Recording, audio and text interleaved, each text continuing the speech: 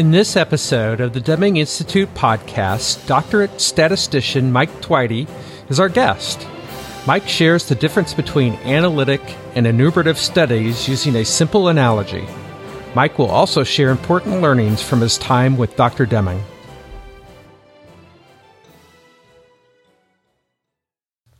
Hi, I'm Trip Babbitt with the Deming Institute podcast. Our guest today is Mike Tveite. Welcome, Mike. Thanks. Glad to have this conversation with you. Very good. So, Mike, let's just start out. Tell us a little bit about you, where you live, what you are doing now, what you maybe even you've done in the past. I live in Minneapolis. I am currently retired.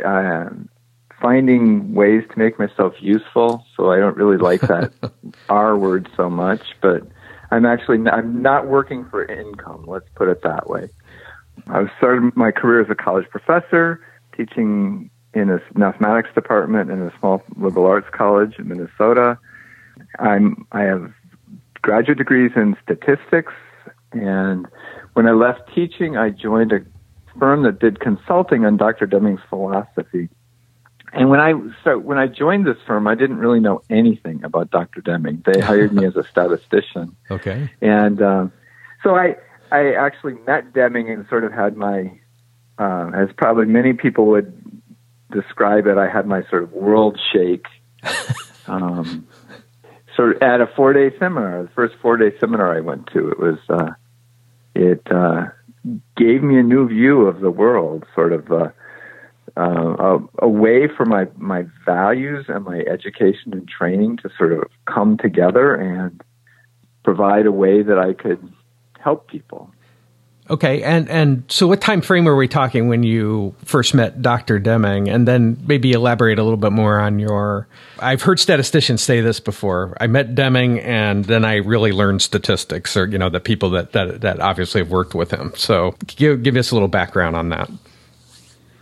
Sure. I met Dr. Deming in 1986 at a 4-day seminar at the Hotel Del Coronado in San Diego. And I had joined this consulting firm about 3 months before and had gone to a couple of the firm's clients along with somebody else, and I'd been doing a lot of reading and work in the background, and had sort of limited exposure to Dr. Deming at all before that. And some of my first exposure to Dr. Deming before I met him was through there was an old MIT video series where they actually filmed Dr. Deming in an empty classroom, making notes on chalkboards and such. And if anybody who's ever met Dr. Deming would realize that probably wasn't a good forum for him, because he really would come to life in front of an audience. Now, there are some people who would say that he wasn't the most lively lecturer anyway, but he would really feed off the energy from an audience. And so this was really a very dry set of videos where he's trying to expound his ideas without any interaction at all. And so I didn't expect very much from the 4-day seminar, but he really, just from the very beginning, I got captivated by what he had to say and the messages that he was putting forth. As far as the statistics, you made a comment about statisticians say they didn't learn how to do statistics until they met Dr. Deming. And this could well be a shortcoming of mine, but when I completed my PhD in statistics, I knew all the math, and I knew the world, the sort of statistics world, I think, but I hadn't thought about the disconnect between sort of the world that much of statistics is designed for and the world that we live in. Dr. Deming would say every theorem is true. It's just a matter of whether there's a connection between the world in which the theory is true and the world in which we live. Well said. With respect With respect to statistics, I think that's often characterized. I don't know who I heard this from initially, but they talk about the difference between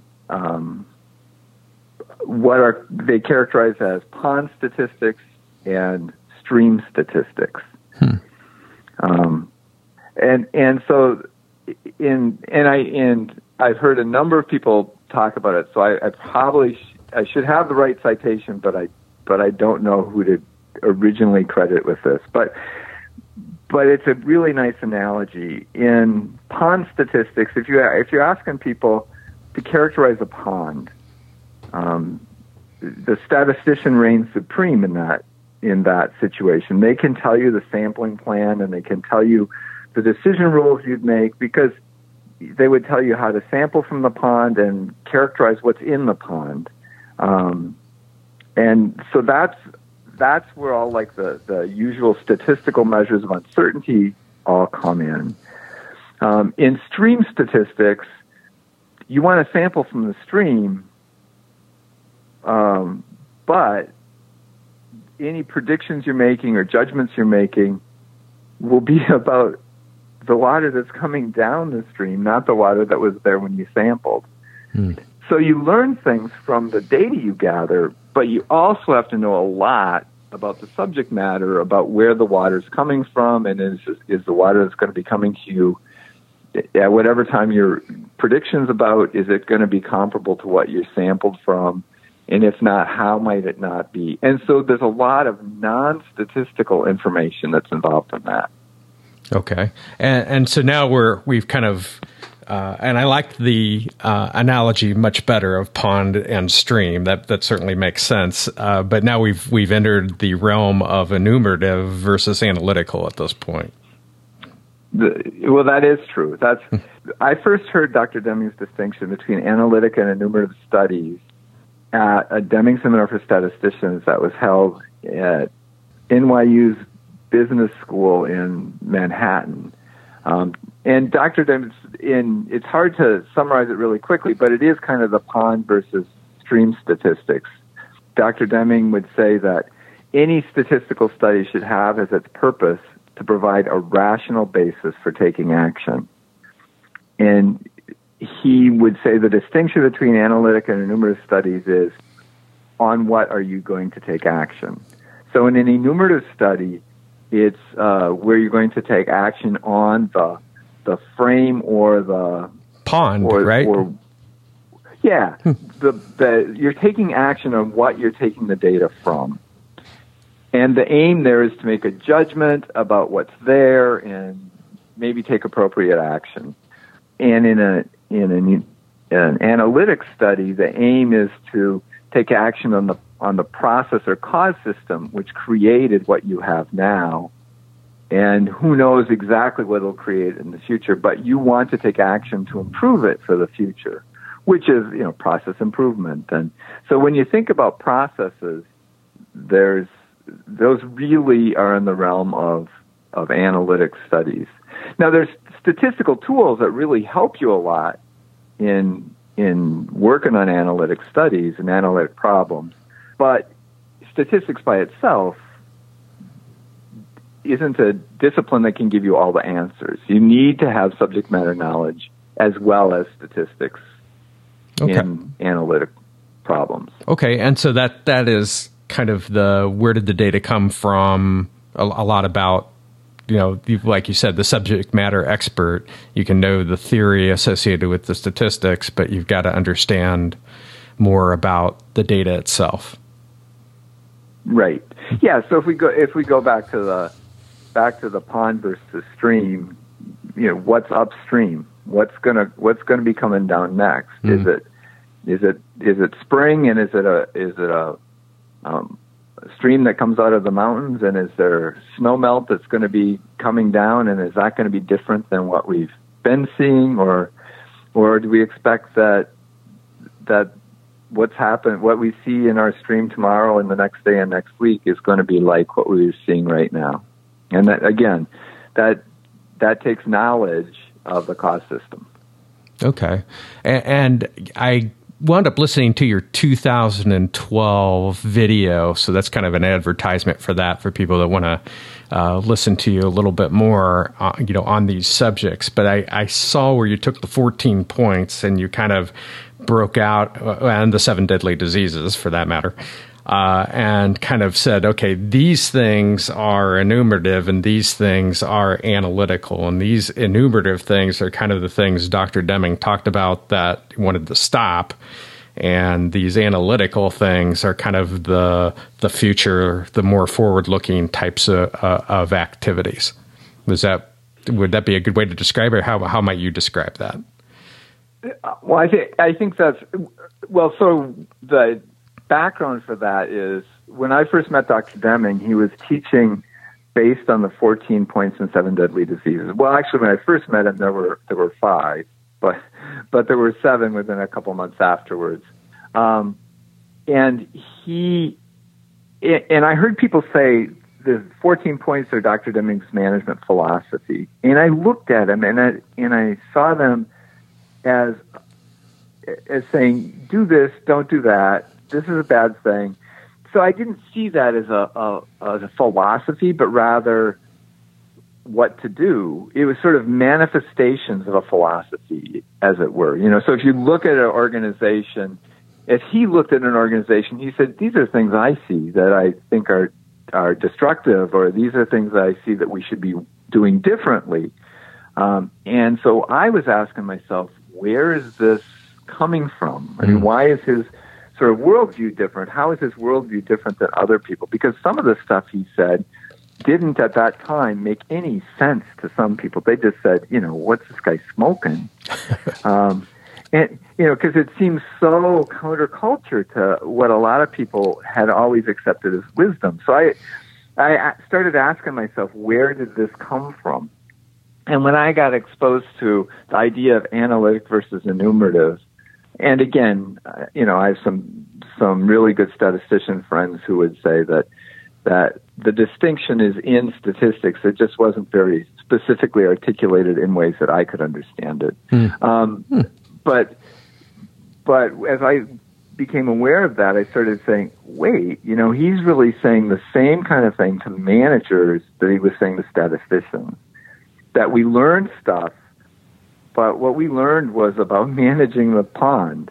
And we don't live in ponds, we live in streams. And so what we have to do is manage the stream. We have to say, okay, what do we have to do to try to improve what's going to come? Instead of, I think the way I would characterize it is that the sort of enumerative management practices were focused on judging what we have now and presuming that predictions based on those judgments are automatically going to be true. Okay. And so, for example, when he talks about the way we do performance appraisals, I think he would have said that there were other problems with that as well. But it's he talks about not managing by looking in the rearview mirror, and I think that's where he's saying this is the enumerative management. We're judging what we've got, presuming that what we've got is going to persist into the future. So when he talks about performance appraisals, one of his concerns about performance appraisals is to what extent is a current, even if you could measure accurately current performance, if we use that to promote somebody to a new job, is that necessarily a good prediction? Because the requirements for a new job might be fundamentally different than the requirements for the job that the person excelled in.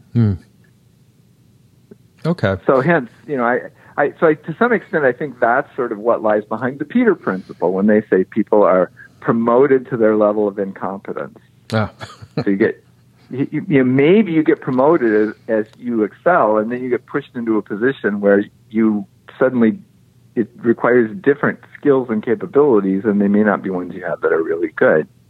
In my personal life, I went to work. I did quality management consulting for a number of years, and then I went inside a company and started getting management responsibility. I had sort of some quality management. I had product assurance people reporting to me, and I determined that I didn't really like managing very well. I liked working with the people and helping them develop, but I didn't like all the rigmarole involved in management, and I really wasn't. It's not what I do the best. So I actually had the sanity to sort of say, this isn't what I want to do. So I kind of backed out of that and went back to a role where I just helped people solve problems, and I helped teach people and help them learn and grow without sort of some of the management responsibilities.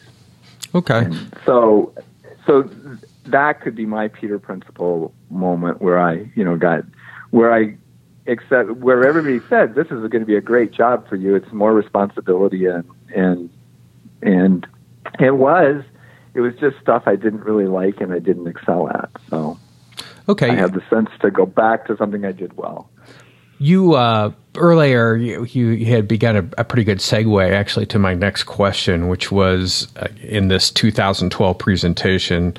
You're talking about enumerative versus analytical, or the pond versus the stream, but you were talking also about kind of the lens, the Deming lens, in which you're seeing the world, and you kind of took the system of profound knowledge and you overlaid. And actually, just to plug the other show that I'm involved with, which is the Deming lens, is actually what we're trying to do is look at the world kind of through that Deming lens.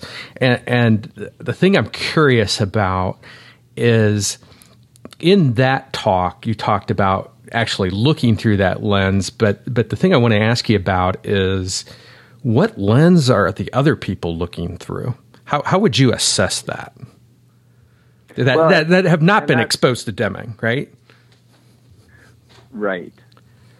And so just to back up a little bit, with this whole management as analytic study that I did, I was trying to articulate that before Dr. Deming had started talking about a system of profound knowledge.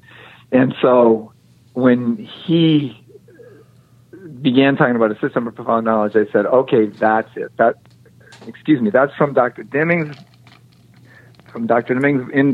voice, in his words. What he's saying really are the theoretical foundations behind what he has to say in terms of the 14 points and things. So my analytic and enumerative management stuff was maybe my enumerative and analytic stuff was maybe a move in the direction that Dr. Deming went with a system of profound knowledge. So I wouldn't presume that idea of mine sort of takes precedence over Dr. Deming's. It actually did precede when he articulated a system of profound knowledge. But okay. It's interesting you ask about the lenses that people look through, because, and I think the metaphor of a lens, as far as I'm aware, was first coined by Nita Bakaitis with respect to Dr. Deming's system of profound knowledge. Okay. And I think in the New Economics, Dr. Deming gives her credit for that term. But yeah, I think there are several questions. One of them is, he's looking at the world through a different lens. So we should ask, how are our lenses different?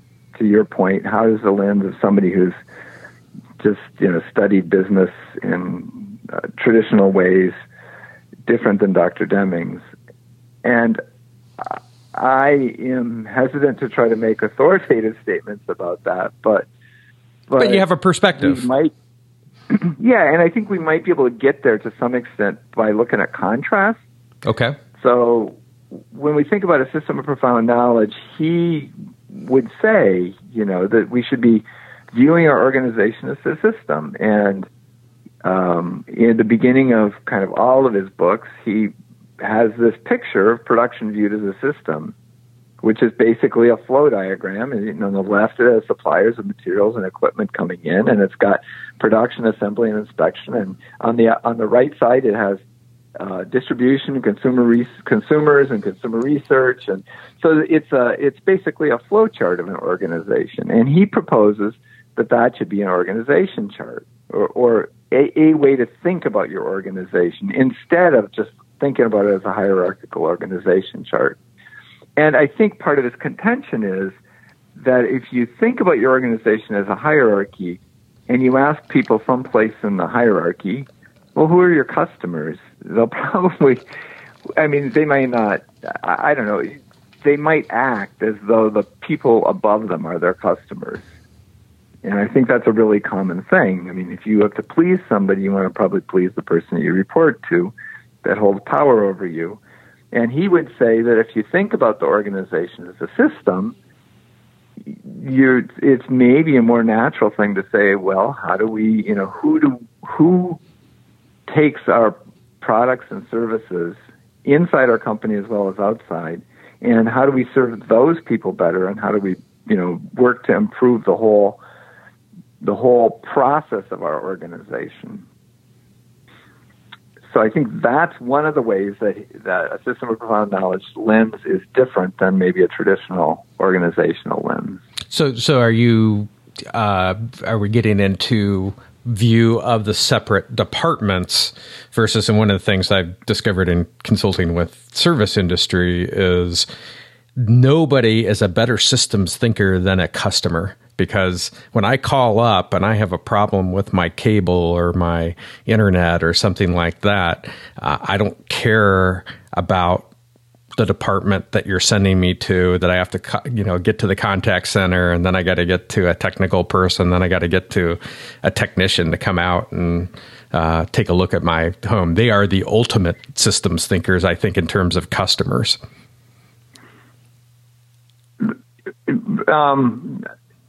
Yeah, I don't know that at some level, that's certainly true. I mean, they just want a solution, and they don't really care where it comes from.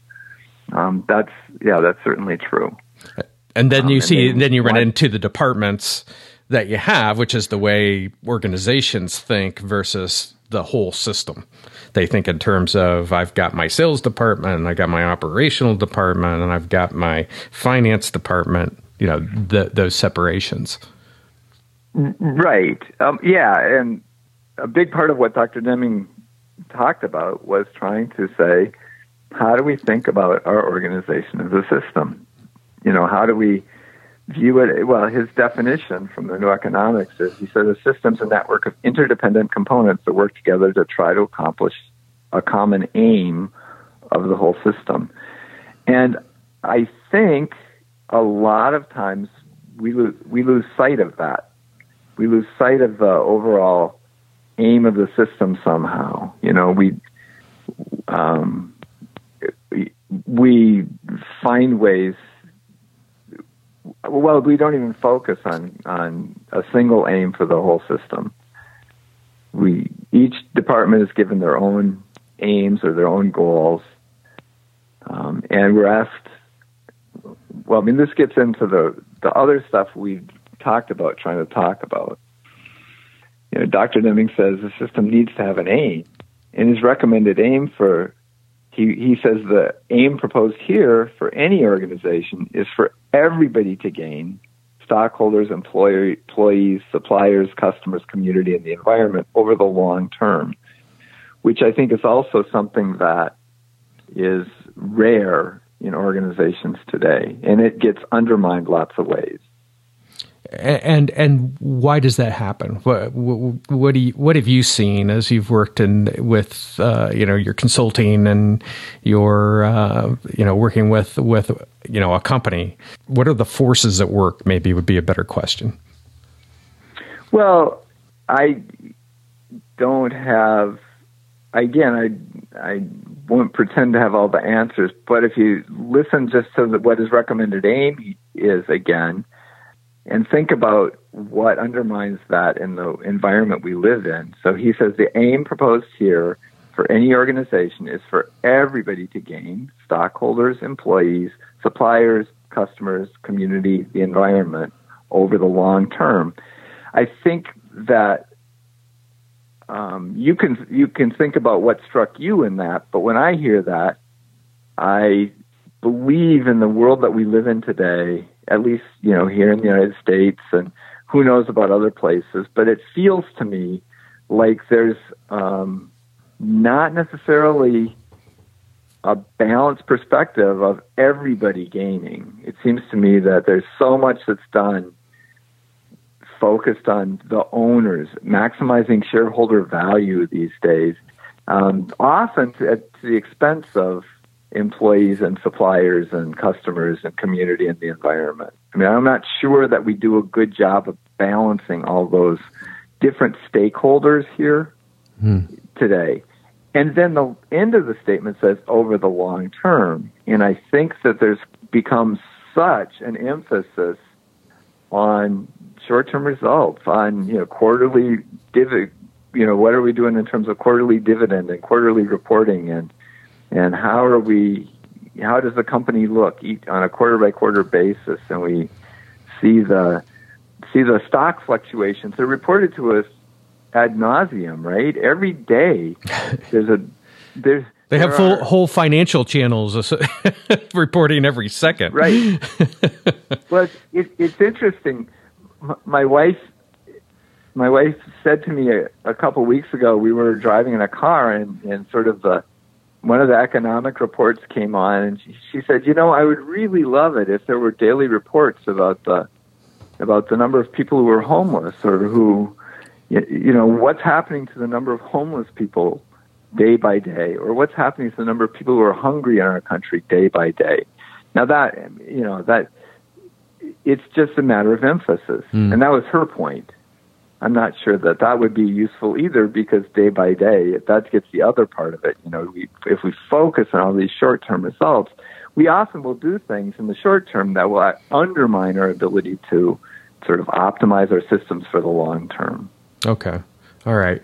So there's a question I had. I read Rob Roden's book,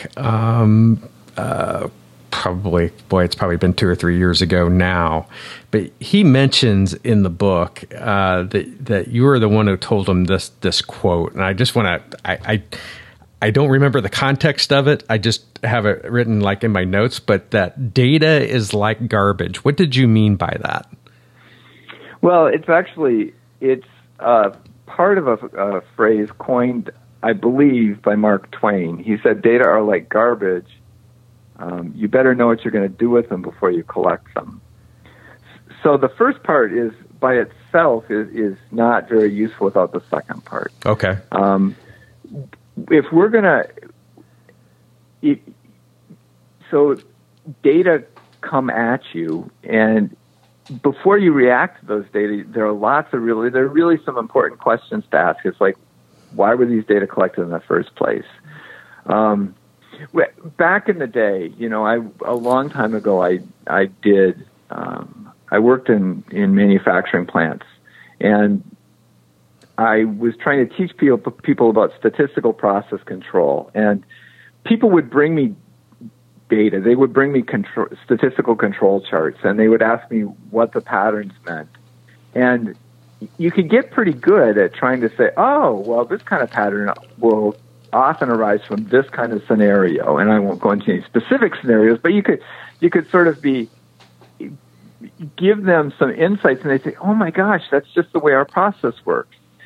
And you feel a little rush when you give people advice like that, and it's sort of like you're sitting there with a hat with moons and stars on it. You're sort of like Merlin, and you can tell people things.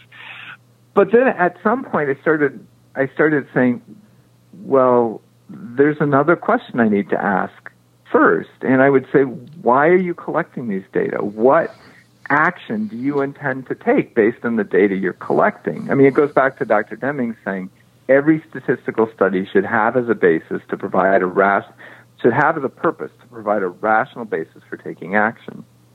And so I wanted to know the why. What action do you think these data are going to guide you to take before we start interpreting the data themselves?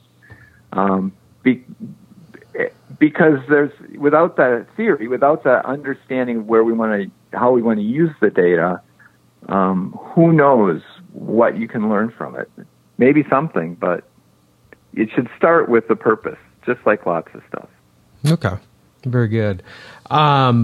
So my last question, Mike, is my typical one I ask in interviews. I was actually being made fun of at the Deming conference for this, but is there anything that you'd like to clarify from any of your responses before? Is there any question I didn't ask that you wish I would have?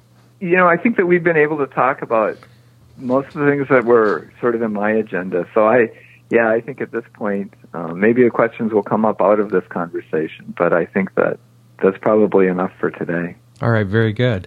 Well, Mike Tveite, we enjoyed having you on the Deming Institute podcast. Thank you for inviting me.